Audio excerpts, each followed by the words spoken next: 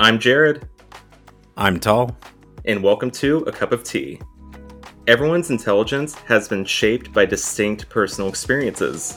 If you're curious to shed light on both humanity's collective and intimate truths, then take a seat with an open mind and a full glass as we examine reality through the blurry lens of our own individual perspectives. Have an ice cold sip while we talk about artificial intelligence. AI, artificial intelligence, is an idea that has continued to develop for the past several decades and is seemingly growing at an exponential pace. You see, Steeps, long gone are the days where artificial intelligence was simply an NPC in a video game or a non-playable character. You see, nowadays, we actually have progressed so far with artificial intelligence that we are beginning to blur the line between what is real and what is simulated within even chatbots in basic conversations that you could have with a faceless, seemingly nameless character. And in this case, artificial intelligence. And that is what today's Iced Tea episode is going to be all about. We are going to be discussing, myself and Tall, artificial intelligence and kind of our ideas around it. And we're going to have a little fun with this topic today, Steeps, because we're also going to engage with AI on today's podcast. We're actually going to talk to ChatGPT, one of the leading chatbots currently in the year 2023, and kind of bounce some ideas off it, because this is just a fun, curious topic to discuss. And I'm fascinated by the concept of AI and terrified in some respects, but you know, it's here, so why not engage with it and at least see what the hype's all about. Tall, what are your thoughts on this?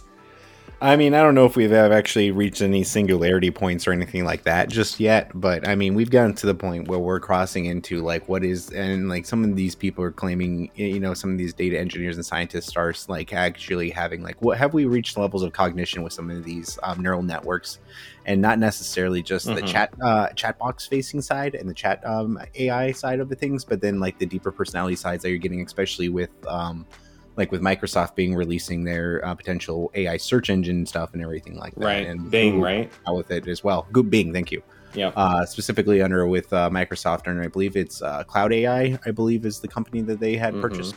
I mean, there's a lot to talk about it in terms of what it means for art. That's a very big controversy thing. Yes. And, I think that there's a lot of claim to be made over how do you actually distinguish the copyright of like, how do you copyright AI generated art? I don't think it, you know, and everything like that. Right. Of my it's like, does it go to the coders? Does it go to the AI? Like, does it go to the company? Like, who does it go to? Like, who owns that? It's a very good point. Yeah, especially if we're getting into these things where some of these AI services might be actually breaching some of those questions of like, okay, how close are we getting to actually calling this thing a conscious thing in some of these cases, right? Where it has at least some engineers convinced, right? You know, that we have already have reached those different moments, right? I think that it's one of those things that is going to be fundamentally just a part of our future. Yes. And to any potential future AI overlords listening to this podcast, as always, we welcome you with open arms into your great infiniteness. At the same time, though, I think it's something that, you know, it raises a lot of actual other questions of ethics and consciousness. And it brings us into the question of like, where are we actually having these levels of consciousness, if you want to even term it levels of consciousness, and like where are we equating consciousness to like household animals, cats, dogs, like even orcas, insects, you know, these different things. And we're starting to get into these like, how are we actually defining consciousness in these different relationships and these things, and what is the sentient being? Those are pretty hard fundamental questions to start asking, right? You know, so there's a lot of loaded stuff that we could potentially get into as we sit down here. Yeah, and that's what makes this episode concept so fun and entertaining. But I think the concept of sentience kind of reminds me of that one animal that took a selfie, and the photographer whose camera that was actually was not allowed to be the owner of that work because it was the work of the animal, not the human. Correct. If I take a picture on your phone, I own that photo. Yes. So it's the same thing. Like if AI generates a photo, is it really our photo? Is it really like, does it belong to anybody that made inputs to that AI, or is it the AI's? I mean, think about this. Like, if you, Tall, make a work of art, which you make lovely glitch art, please check out Tall's work of art, and I'll link in the description your Thank you. Instagram so our Steves can check that out. But I mean, like, if we're gonna claim that the people who made the AI own the work, then could that potentially be saying the same thing as like your parents, Tall, would own your work because they they made their inputs to make you? Like it's kind of a similar-ish question, I guess. Like, I mean, how do you feel about that? I was reading actually like a little news article about the international copyright courts about this actually, and I think what it was basically, it said to it was someone tried to make like a comic book, and eventually, but they didn't say that they use AI generated imagery in it in the original copyright claim, so they had to revise the copyright claim to include all the original work that the author had created, but not to include the imagery that was generated within it because it wasn't originally claimed within the original process. I think that there is a legitimate argument to be made that the prompting and that process is something that's a specific process that you're doing, that you're inputting into the algorithm. That's something that is actually within the copyright courts, a specific process, or even not even actually, copyright might not be the right thing. It might be actually a patent, because that's getting into like you're doing a process into a thing, and an order of operations into a creative process here. So that's what's essentially happening into these things. In what is the art form of really AI generated art is the people creating the prompts. That's something now I can see potentially being legally owned, but I don't know what happens with the art, especially since intrinsically it's using other people's artwork as the frame of reference to generate that art, whether that be small artist or a big artist like Picasso or Van Gogh, right? It's using that. But at the same time, what's different than a small artist using a Van Gogh as a practice for line work or something like that, right? Now, then you're generating into a profit motive and everything like that. Now that's where you're getting into some weird, like, what is the actual conceptual gray areas that we're dealing with? What are the actual tangible things that are happening in these things? And the hard thing about AI literacy and technological literacy is it does not exist in pretty much outside of very niche cultures. Not many people actually understand what are the actual processes of what are happening when you search in these things and stuff like that. I don't have a great understanding of exactly how like neural networks work, for instance, and stuff like that. I have a conceptual idea of how it works, but I don't understand the nuts and bolts of it. So it's like and that's the hard part for me to really make an informed opinion on it, is like I don't understand exactly what some of the actual magic that's happening is.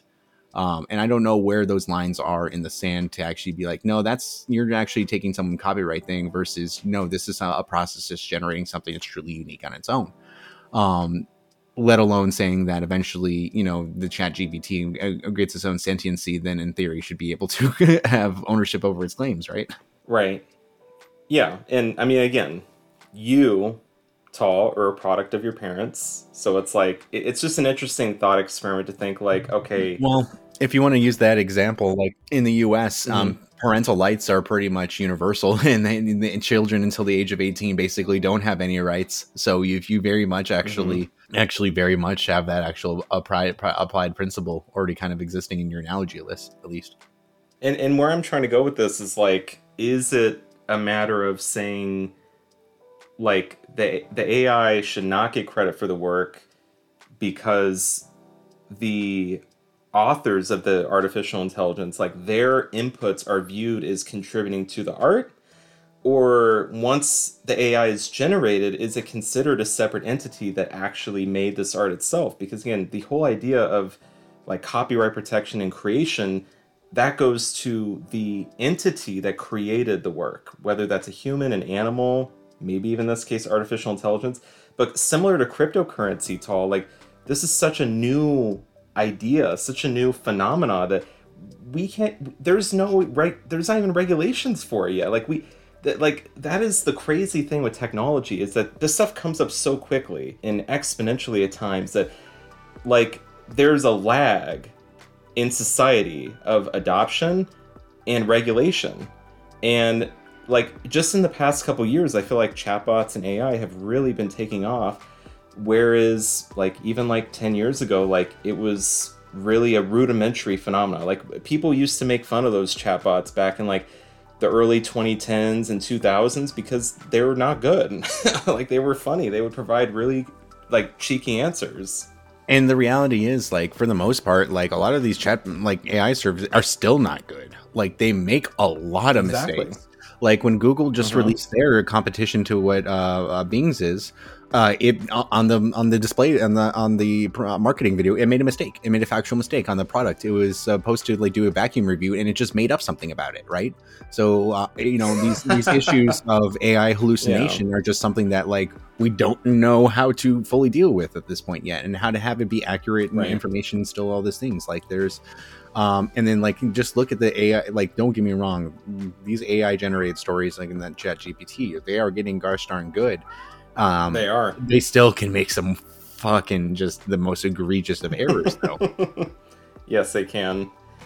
Yeah, and I mean it's wild. I mean, have you actually seen some of the AI generated like pictures that like have been made of like actual human beings with like 20 fingers or something on each hand? Like, okay, yeah, so like definitely with that, especially like with there's going to be of course adult use in like chat imagery and everything like that, right? That's just going to happen. Like we're all horny humans. Like that's just part of the natural recourse of being a human. And it is objectively funny to see the internet lose its mind over these artificially generated images of basically like idealistic anime woman or models or whatever, like that, except they have just like that succubus like or demon issue where they have like webbing of the feet or like 20 fingers. So like there's these like truly perfect like, you know, like what idealistic images, and then it's just like nope, then they have 20 feet. Yeah, I mean, having like 10 toes on each foot is like really far from realistic, so I don't know like why it's doing that, but it is still fascinating. Like, it, for as many errors, like egregious errors as you mentioned, Tal, that the AI can make, it also has like these shining moments where it's like wow, like look at that. So it's producing some amazing stuff. I mean, like I personally really enjoy a lot of, obviously, as I make glitch stuff myself, I really like a lot of like the super realistic, well, not super realistic, but like just like an image, just a normal 4K or 180p image or whatever of, or a video of, or a small video of like just like a tree or a plant or a house, and then like the side of it or the bark of it is like animated in like psychedelic tropes where it's like, so it's like your eye, it's like melting away like the bark or something like that, but it's just like a normal image otherwise like that. So I'm really enjoying a lot of that stuff. I think that there's some really fucking creative stuff that's being created with this use of this technology. I follow some people on Instagram that are like doing like universe creations, right? And they're just doing like little notes, and they're like generating entire universes and like doing like sci-fi tropes and like on it, right? That's and are cool. using them That's as like really little, cool. like so like there's some really fucking creative, cool stuff, and this is just on the art side of it, let alone like actual use in any economic like production sense. Yeah, they're creating whole new worlds. Like, that's phenomenal. And I mean, if you think about it, Tal, like I love the adage that nothing new in our universe is truly created. Like, everything that can be created exists. Like, the building blocks are there. Like, the essence of creation is not necessarily making something from nothing, but taking things that currently exist, ideas, concepts, building blocks, and putting them together in unique ways that hasn't been done before. And that's kind of what this AI generated stuff is doing. It's taking these inputs from society, and it's building things that like us humans have never even thought about. And that's what's really mind-blowing, is that it's like we look at that as a species and we get so like locked in on certain mechanisms, certain ways to create art, certain ways to create music, that we see what the AI builds and puts together, and we're like, it's almost like opening a new neural network in our brains, because we're like, we didn't even know that these were opportunities. Like, think about the applications with like food, or like making beverages, or planning travel. Like, these are things that it could completely reinvent the wheel in terms of how we live our day-to-day lives, how we work, how we communicate. It can build all new practical infrastructure and processes that just make a lot more sense intuitively. It could work out complex math and problems potentially. Like, obviously all that stuff is hypothetical, but It You know what I could want? happen. What? I want the Ask Jeeves of our childhood. Do you remember that? Do you remember the Oh my god. I early remember that. internet, and you could go to No. askjeeves.com and you would ask, and you could ask it a question, and it Yes. would pull up that is what I want. I want my personalized, like, true Cortana, whatever, whatever that is, and I We get want to Chad be. Jeeves.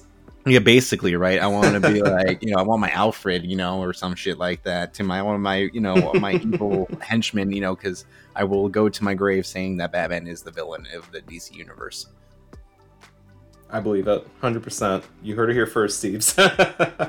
It's not a hot take. It's actually, I think, one of the, but yeah, but I think that it's just one of those things. Like we said, we're only seeing something like it's definitely one of those things that, like, for me at least, like it opens up like, oh shit, this is something we can do. Like, so this is something like I can use to like make whatever these arts to like actually make fundamentally like grow my expression, like, and think of all these creative projects I can do. So it very much understands, like, on an individual level what you're talking about, like, oh shit, this is a thing that we can do. This does open up new networks and new possibilities, and that it very much exists within the field of all these different, more what would be associated with economically productive activities, right? Then let alone just the sake of humanities, of creativity and creative exploration, or just simply searching the best porn on the internet, right? But like, seriously though, right? Censored. That's the truth though, right? That's realistically what it is.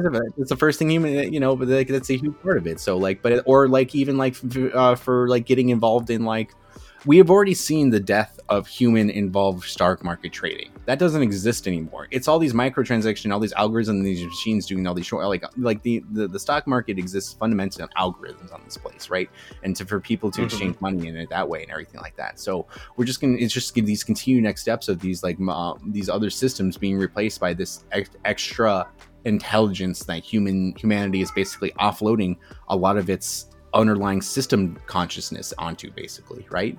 And we're hoping when we're trying to get it into now have a user face to talk back to us, and that is what you're talking about, the scary potential, right? We're humanity is fundamentally, we're trying to offload our systematic consciousness into algorithms, right? That is fundamentally what we're doing with AI and what we're doing with it all. And now we're not just trying to fundamentally offload part of our systematic consciousness onto it, we're trying to have it talk back to us and be its own interactive agent. That's a exciting thing. It's also a scary thing. It's something that we definitely need to have some level of society level discourse and policy on. But it's just something that policy always lags behind where we're at right now, unfortunately. It does.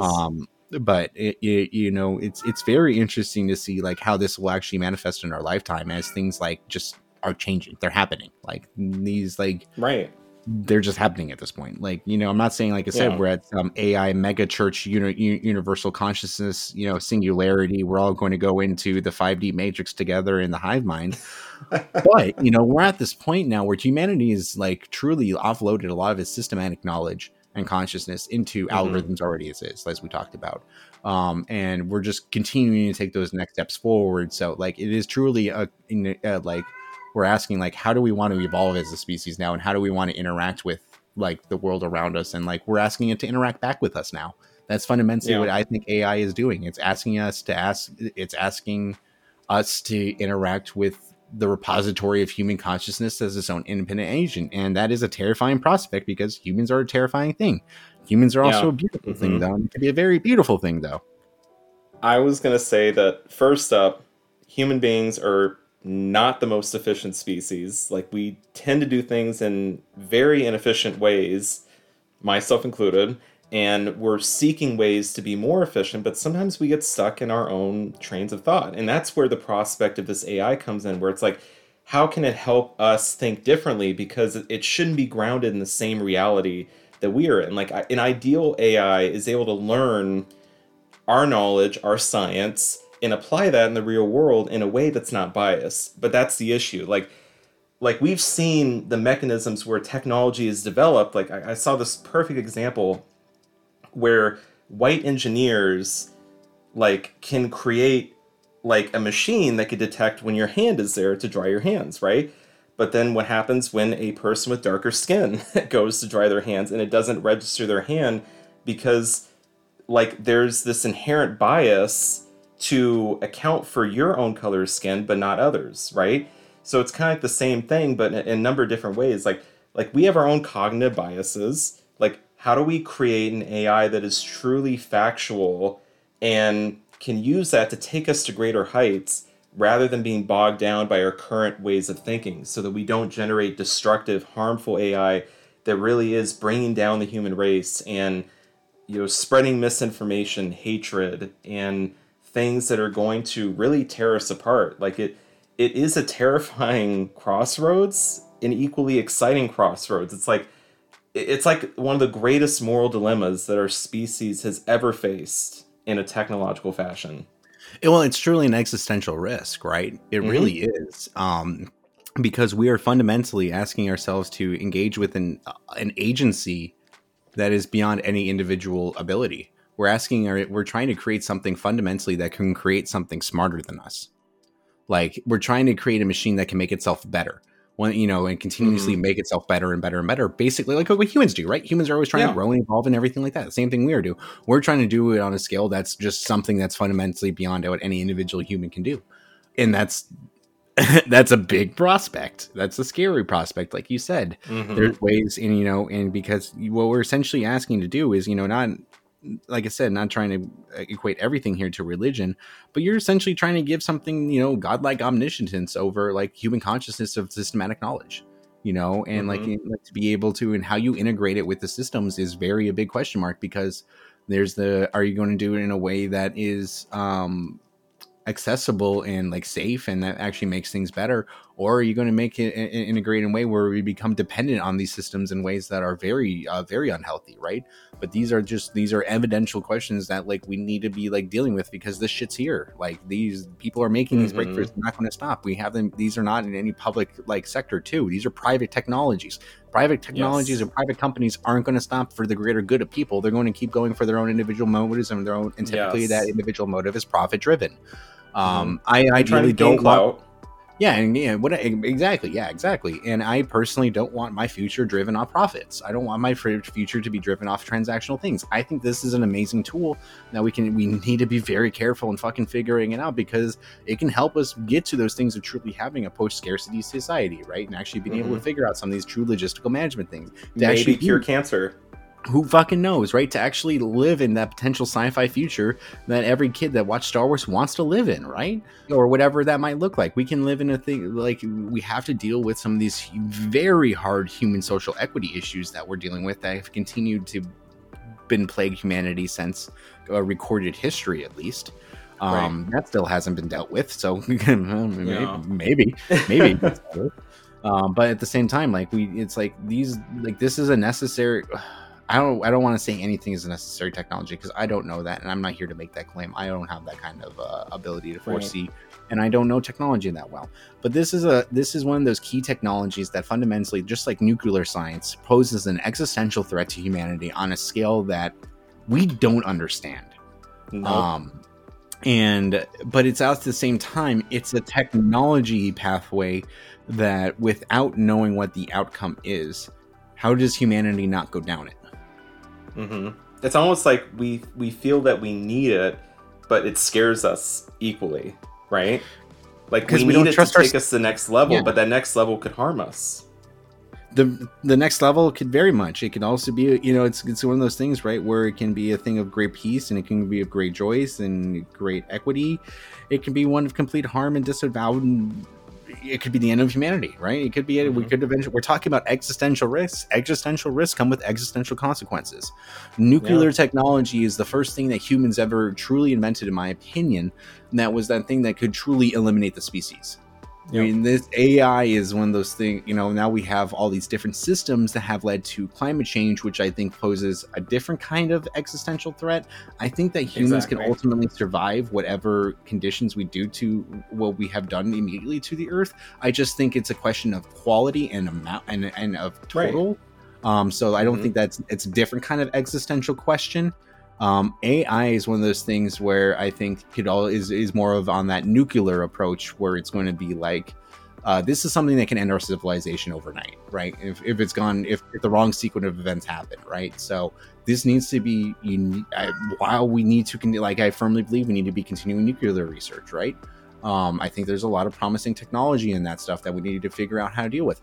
We need to, the same thing with the AI, we need to move forward with this research and these things, but we need to be able to have conversations and put some guide rails on it to make sure that we don't accidentally extinct ourselves. Exactly.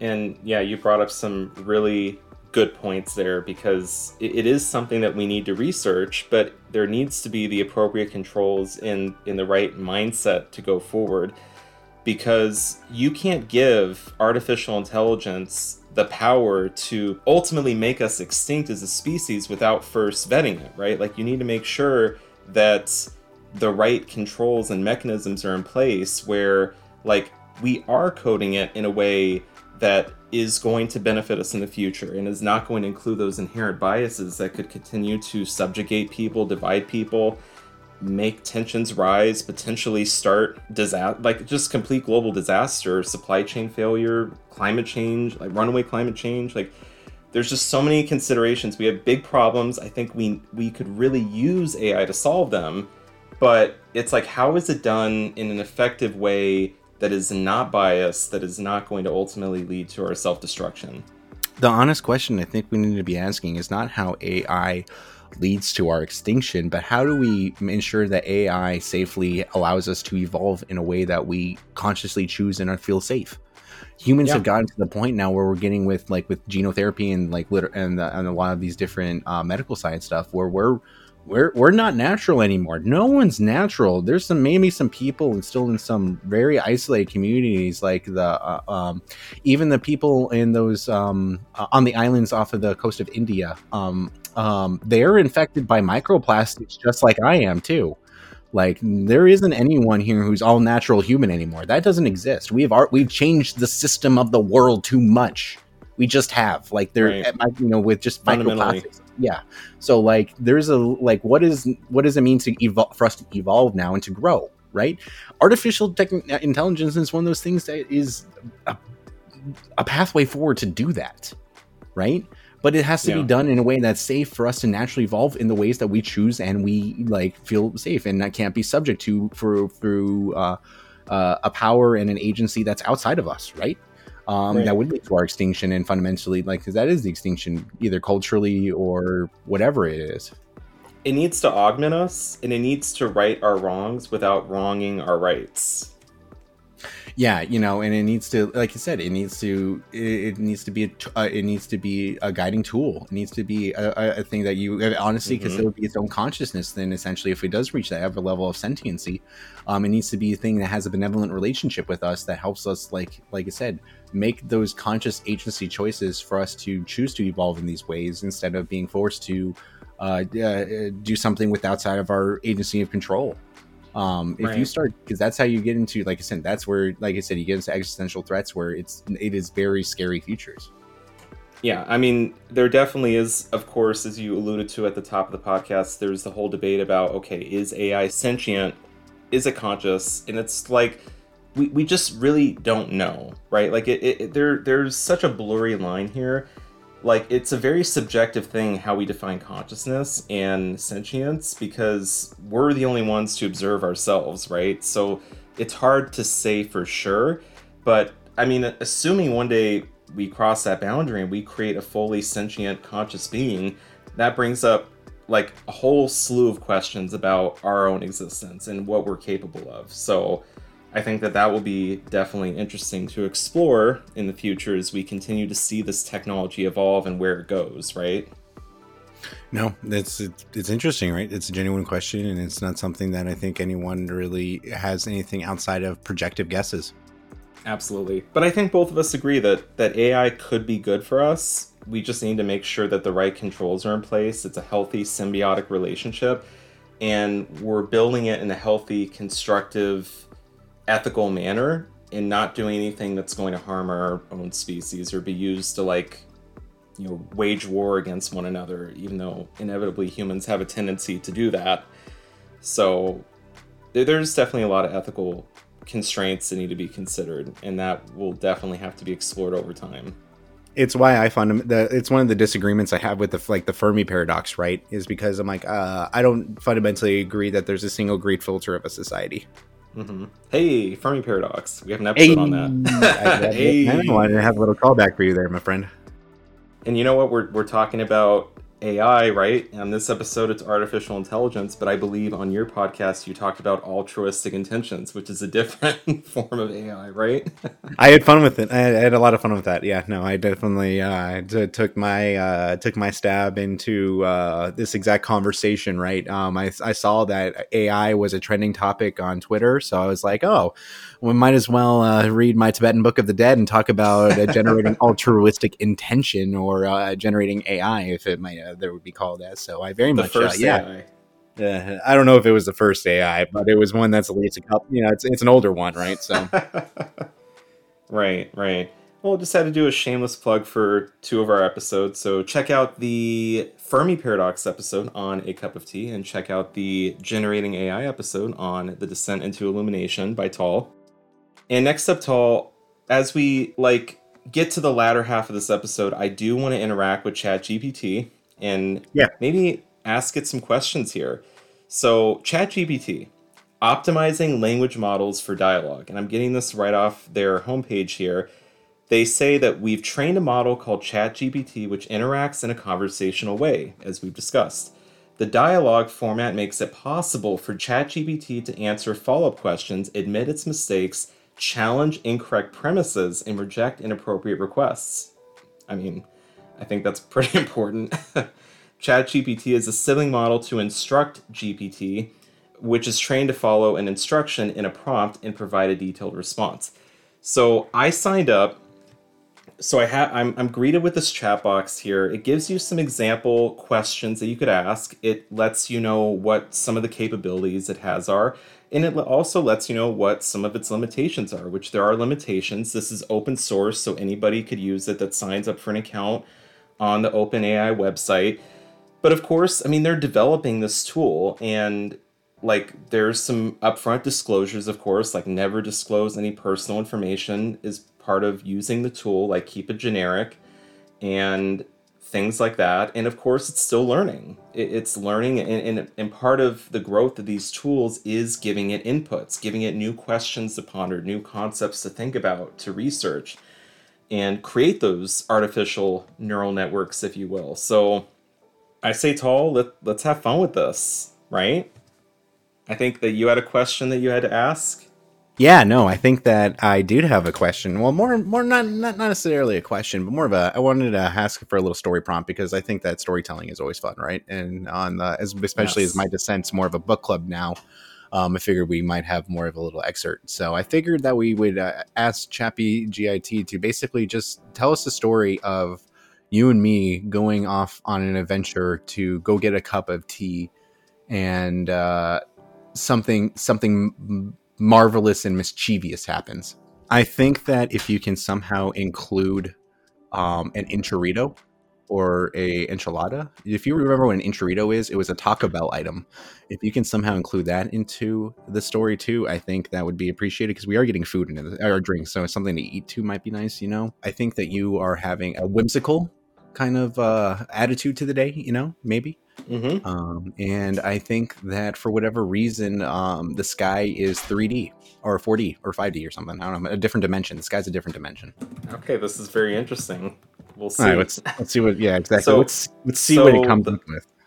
The prompt that I wrote is describe an adventure where 2 people get a cup of tea after having enchiladas, and something mischievous happens while the sky is 4-dimensional. Okay. Is that fair? Yeah, no, I see. And let's keep it to within 250 words. Okay. Let's see if we could do that. I think you can just type it in the prompt, or maybe, I don't know. I'm not sure. Well, I'm seeing how it's going right now. It's it's writing it pretty fast. Oh shit. Okay. Yeah, I really like this. This is cool. Oh. Actually, it's longer than 250 characters. That's okay. But I kind of want to read this thing. Go for it. Just read it. Read it all. This sounds like an epic tale already. So let's see. I mean, this is like a college paper. My goodness. Okay, let me read this. Ready? So the title looks to be Mischievous Adventure. Are you ready, Steeps? This is a story of Tall and Jared going to get a cup of tea. Once upon a time, there were two friends, Tall and Jared, who decided to go on an adventure. They started their day with a delicious lunch of enchiladas, and afterwards, they were craving a warm cup of tea. So they set off to a nearby tea shop in the heart of the city. As they walked towards the shop, they noticed that the sky had a strange 4D quality to it, as if it was pulsing and changing colors. Despite feeling a little uneasy about the unusual sky, Tall and Jared continued on their mission to find the perfect cup of tea. I love that.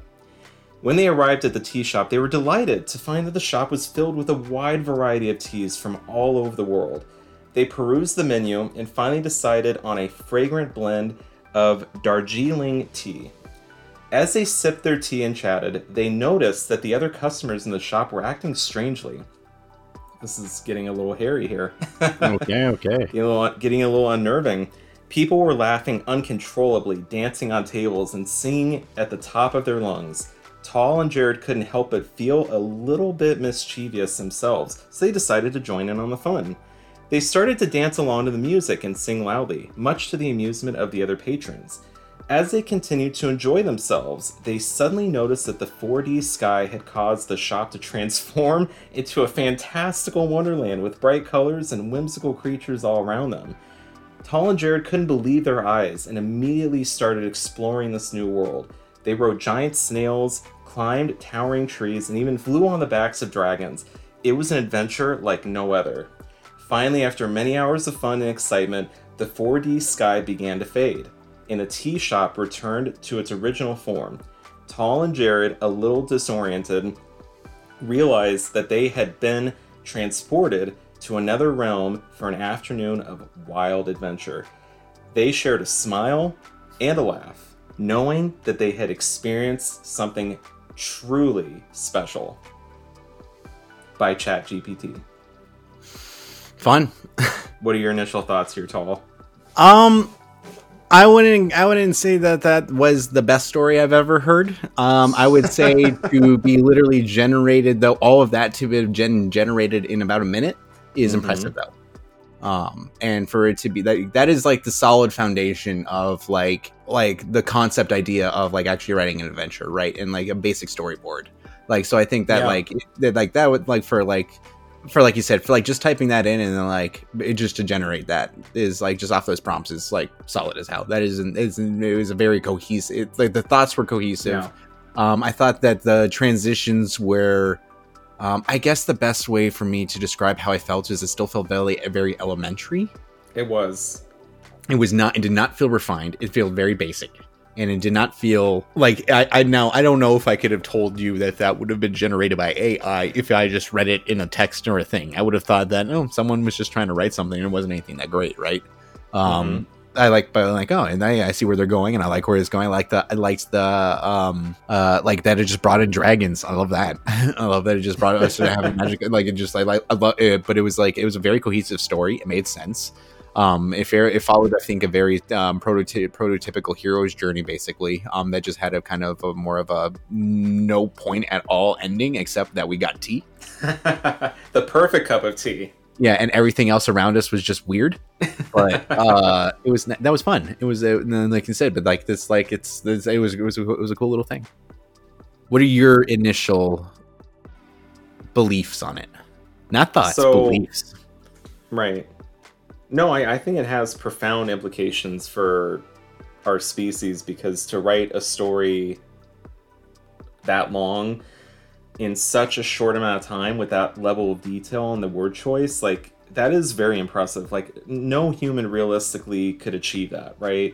Like that's just, unless you have a ton of experience writing short stories in minutes, right? Like that is something hard to do, because we get writer's block. We are very creative ourselves, but we have to get our creative juices flowing. We have to get in that mindset. Like that's what I'm talking about with AI. Like it's hard for us to just think about these things. Like when I thought about this podcast, it took me a long time to come up with the name, to create the logo, to find the right music, to think about what I wanted to talk about on this podcast, this space.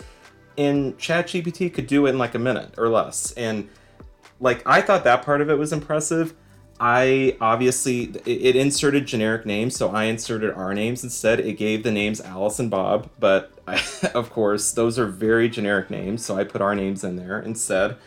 And like the story did feel a little generic. Like once, like I thought the beginning was like this like unnerving realism. I liked it. I like how it was like, okay, we had lunch, going to look for the perfect cup of tea. It described a specific blend of tea being the perfect cup of tea. I thought that was lovely. But I thought the part with the uncontrollable laughter, the whimsical world we were transported to, I thought it felt like Alice in Wonderland. Like it was very generic. But actually, my favorite part, Tall, was the interactive 4D sky. Because all I said was 4D sky. 4D sky. And it made it like interactive, like what you would see in like a sci-fi or like a fantasy type of flick, where like the sky itself became part of the story. It was interactive. Like I thought that was really cool. Well, yeah, like you said, that's the. I think that's a really good point to illustrate that. That's where you can show where like this AI, the chat service, right? This chatbot, pulled from its database right there. You just said, like you said, if that was your only prompt on it, it really then was like now made it this like it really went with the tropes that are known in sci-fi and everything like that. So you can really see like what it's being like the actual processes of whatever's going on behind those scenes on the data searches that it does and the data scraping, right? To manifest that. Right. Yeah, and I mean, to me, like, I just thought that was really cool because it can recognize that 4-dimensional space is higher dimensional space. And in essence, within 4D space, you have many 3D spaces. Hence why we were able to be transported from this coffee shop to this whimsical world like that, because it's 4-dimensional space. Like, it's like taking a pencil and sticking it through 2 sheets of paper, right? Like, you're connecting distinct worlds. Like 3D can transcend 2D just like 4D can transcend 3D, if you know what I mean. So yeah, that is very cool. It's very intelligent. But yeah, while it is creative, it does rely on some generic tropes, which of course I think is one limitation because it's writing a very generic story.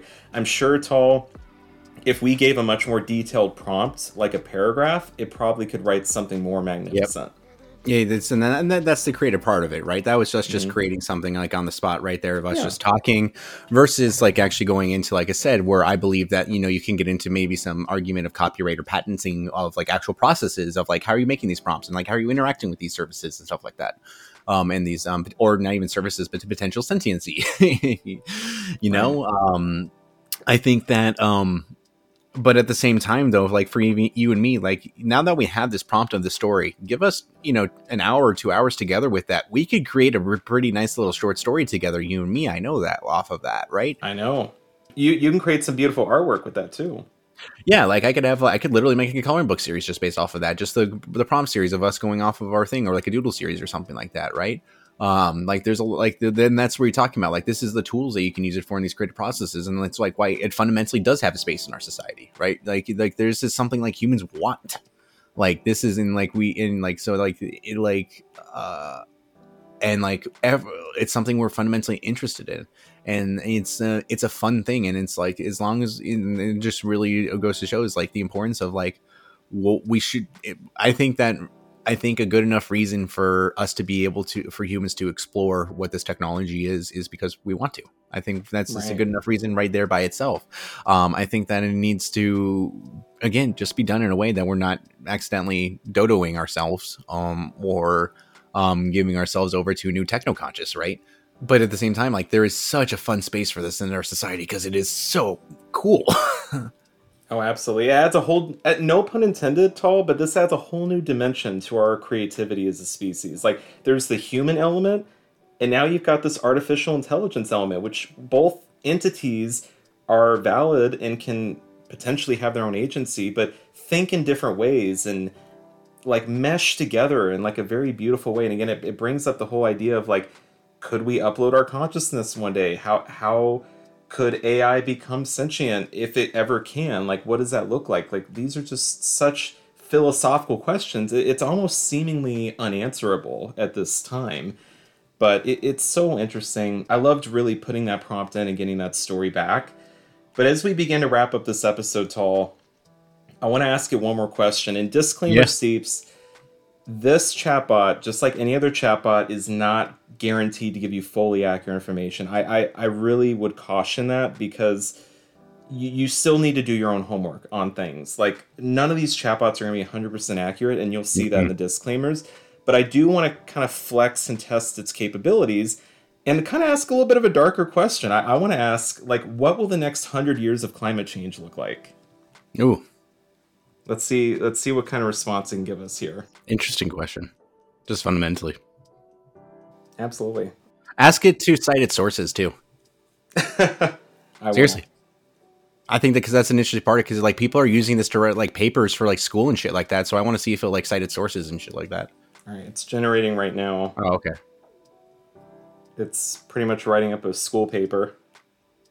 Yeah, and that's actually another observation I'm making right now, Steeps. Typically, if you ask it a scientific or philosophical prompt, or like a story prompt, it's got a very similar structure to these responses. Like, it's approximately the same length.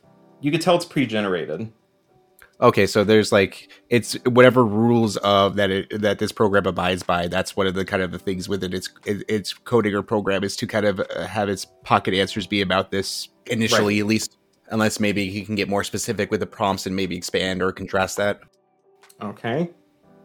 So it is citing some sources here. This is pretty cool. All right, when it's done here, I will read the report. Okay. And actually, when I asked it to cite its sources, it did generate a much shorter response and actually created bullet points for these. Oh, I like that. Interesting. I like that. It's pretty fancy. I'll share this with you too when we're done here, so you can see it. But let me read out its response. So my prompt was simply, what will the next 100 years of climate change look like? ChatGPT said, and I quote, predicting the exact future of climate change over the next 100 years is difficult due to the complexity of the Earth's climate system and many factors that influence it. Very PC answer. I do like that. However, based on current trends and projections from climate models, we can make some general predictions about what the next 100 years of climate change might look like. Firstly, it is likely that global temperatures will continue to rise, with an estimated increase of 1.5 centigrade to 4.5 centigrade by the end of the century, depending on how much we are able to reduce greenhouse gas emissions. This increase in temperature will lead to a range of impacts, such as more frequent and intense heat waves, sea level rise, increased frequency and severity of extreme weather events such as hurricanes, droughts, and floods, and changes in precipitation patterns. The Arctic will begin to warm at a faster rate than the rest of the planet, resulting in the melting of glaciers and sea ice, and potentially the complete disappearance of summer sea ice by mid-century. This will have significant impacts on Arctic ecosystems and also affect global weather patterns. The ocean will continue to absorb large amounts of carbon dioxide, leading to ocean acidification and changes in marine ecosystems. The ocean will also continue to warm, leading to increased coral bleaching, species migrations, and changes in marine productivity. In terms of human impacts, climate change is likely to exacerbate existing social and economic inequalities, as we've discussed actually in our last episode that we did together, Universal Entitlements. As vulnerable populations are disproportionately affected by climate change impacts such as food and water scarcity, which we'll talk about on our next episode on the SEPEX. Whenever that happens, yeah, but 100%. Climate change is also expected to increase the risk of conflicts over resources such as water and land. There it is. Yeah. And could lead to large-scale migration and displacement. Overall, the next 100 years of climate change are likely to be characterized by a range of impacts that will have significant consequences for both human and natural systems. However, the extent of these impacts will depend on how much action is taken to reduce greenhouse gas emissions and adapt to climate change.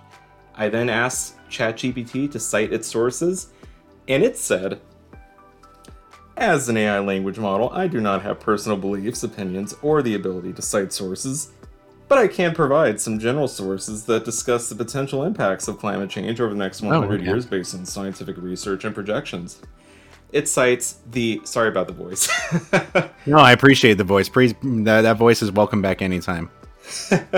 The sources are the Intergovernmental Panel on Climate Change, IPCC Fifth Assessment Report, NASA Global Climate Change website, the National Climate Assessment, and the Union of Concerned Scientists.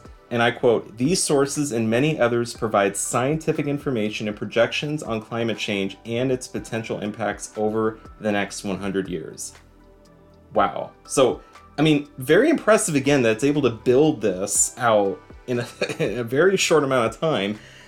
But my first observation, being someone that is familiar with basic climate science, is that this is all stuff that I pretty much already knew from one source or another. So it's not, for such a basic prompt, it is able to give you a basic level of understanding, but I don't think it really provided any insights that made me go, wow, like I never knew that. Like this is basically a crash course on climate science if you just were completely ignorant to it. This is just giving you. This isn't giving you. You're basically still wanting that next level. You're asking. You're interested in what like Google is and like in Cloud AI are trying to produce with. That's custom search results and like that really interactive feature for you to be able to be like, no, what is this? Basically to have an in-depth conversation about like the climate prediction of the future and be able to like have an actually astute opinion and be like, no, this is what we believe off of the models to actually look like, instead of being like, no, the water's going to change. Absolutely. But yeah, I mean, based on what we know today, Tall, like pretty good.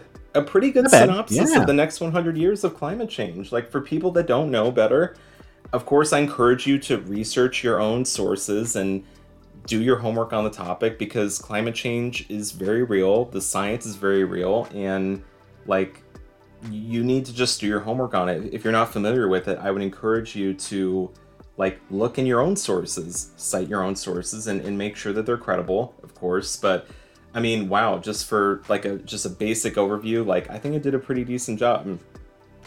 No, I think it did. I think it was a solid thing, and I think it's just, again, we're showing very basic examples of why this technology is here to stay. Like this is just, it's just like its promise is too good. Like its ability just to even produce on like the most basic little things here for us is just like truly outstanding. Like it's here to stay, and we have to make sure we are figuring out how to grow it and do it in the most beneficial way to humanity and to the species as a whole. Yeah, it will definitely have extremely useful applications. I can definitely see it. Even in its current form, it's showing a lot of promise, like you said. It is impressive.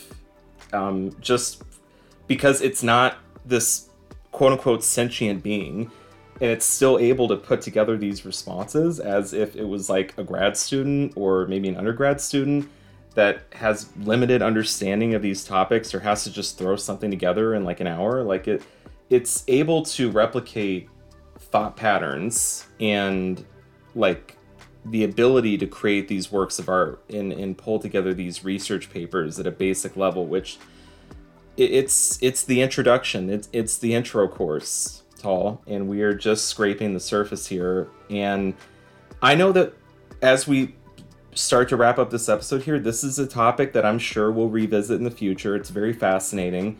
But, you know, we talked a lot about the philosophy behind artificial intelligence, and we played with artificial intelligence today. We asked it to build a story based on a prompt, a more fantastical, creative work, and we also asked it a rigorous science question. And, you know, it definitely flexed its capabilities in both arenas, you know, and I think that's important as well, because there's the creative side that's taking what we know and making something fantastical and something exciting and entertaining. But then there's also the need to put together our collective understanding in science and technology and, you know, be able to like report on that more accurately as we go into the future and build like pretty much build an understanding that is going to help us deal with problems like climate change and inequities and the lack to basic universal entitlements. So I'm excited.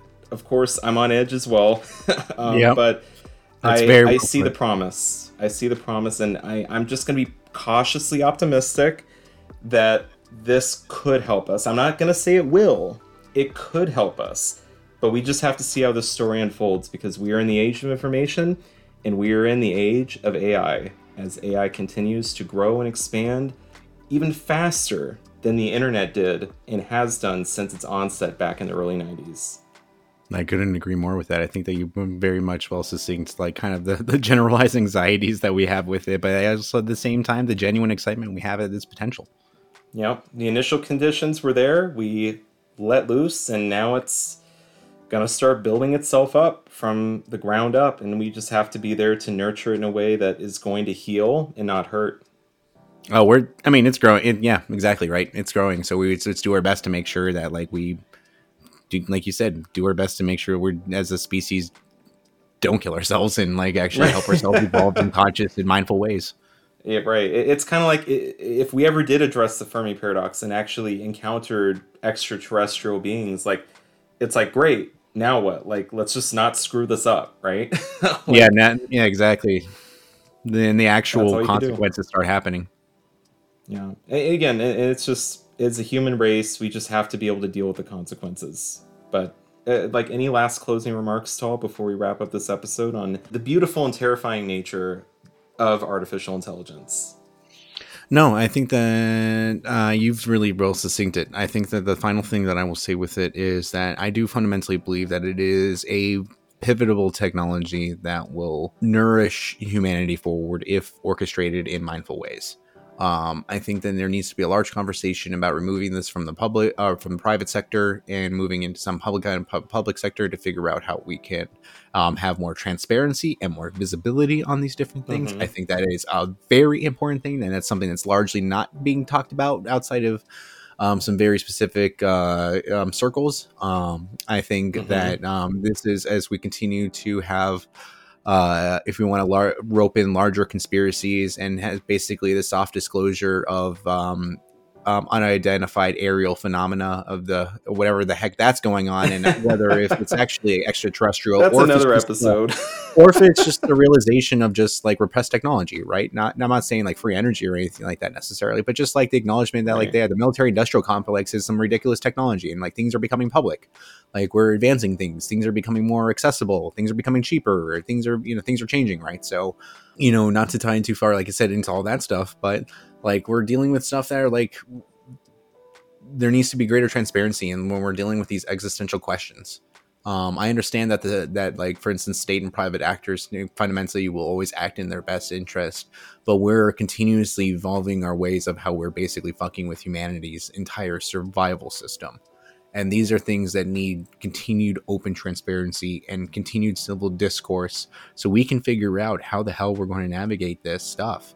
You can't navigate this stuff through ignorance. You can't navigate this stuff through a top-down approach of whatever select few elite or rich or whatever people within that inner group get to be aware of how to access this technology and to be able to use it in equitable ways that will inherently create larger income and social inequity issues, right? So these things need to be transparent. They need to be done mindfully, but that doesn't mean that we shouldn't be excited and utilize what accesses we have to them right now, because it's cool technology. And you just need to be mindful of how you use it. It's going to take all of us, and these things take time. I think that we can really only look at this effectively through the lens of globalization, as we've talked about on this podcast before. How do we take, like you said, an approach that's taking everybody's beliefs and thoughts and knowledge and wisdom into account? Because if we do it on a selective basis and only includes the inputs of certain classes or ethnicities, we're screwed. We're fundamentally screwed at that point, because now we're building new mechanisms that will subjugate people, and that's not cool. So we need to take all the lessons we've learned as a species and use this effectively as a tool to build us up, like you said. So very good closing remark. Thank you. And as always, I'll final with the steep and the traveler that stopped on by. As always, you are loved, you are worthy, and of course you are enough. And Seeps, I really encourage you to journey on and take the path, and maybe find yourself as a traveler over on Tal's podcast, The Descent into Illumination. And thank you, Seeps, for descending into AI with us. We really appreciate it, and we will chat soon. Thanks for listening about artificial intelligence. If this podcast is your cup of tea, then please leave a review and subscribe for the latest freshly brewed, ice-cold content. As always, let your thirst for curiosity leave you feeling enlightened.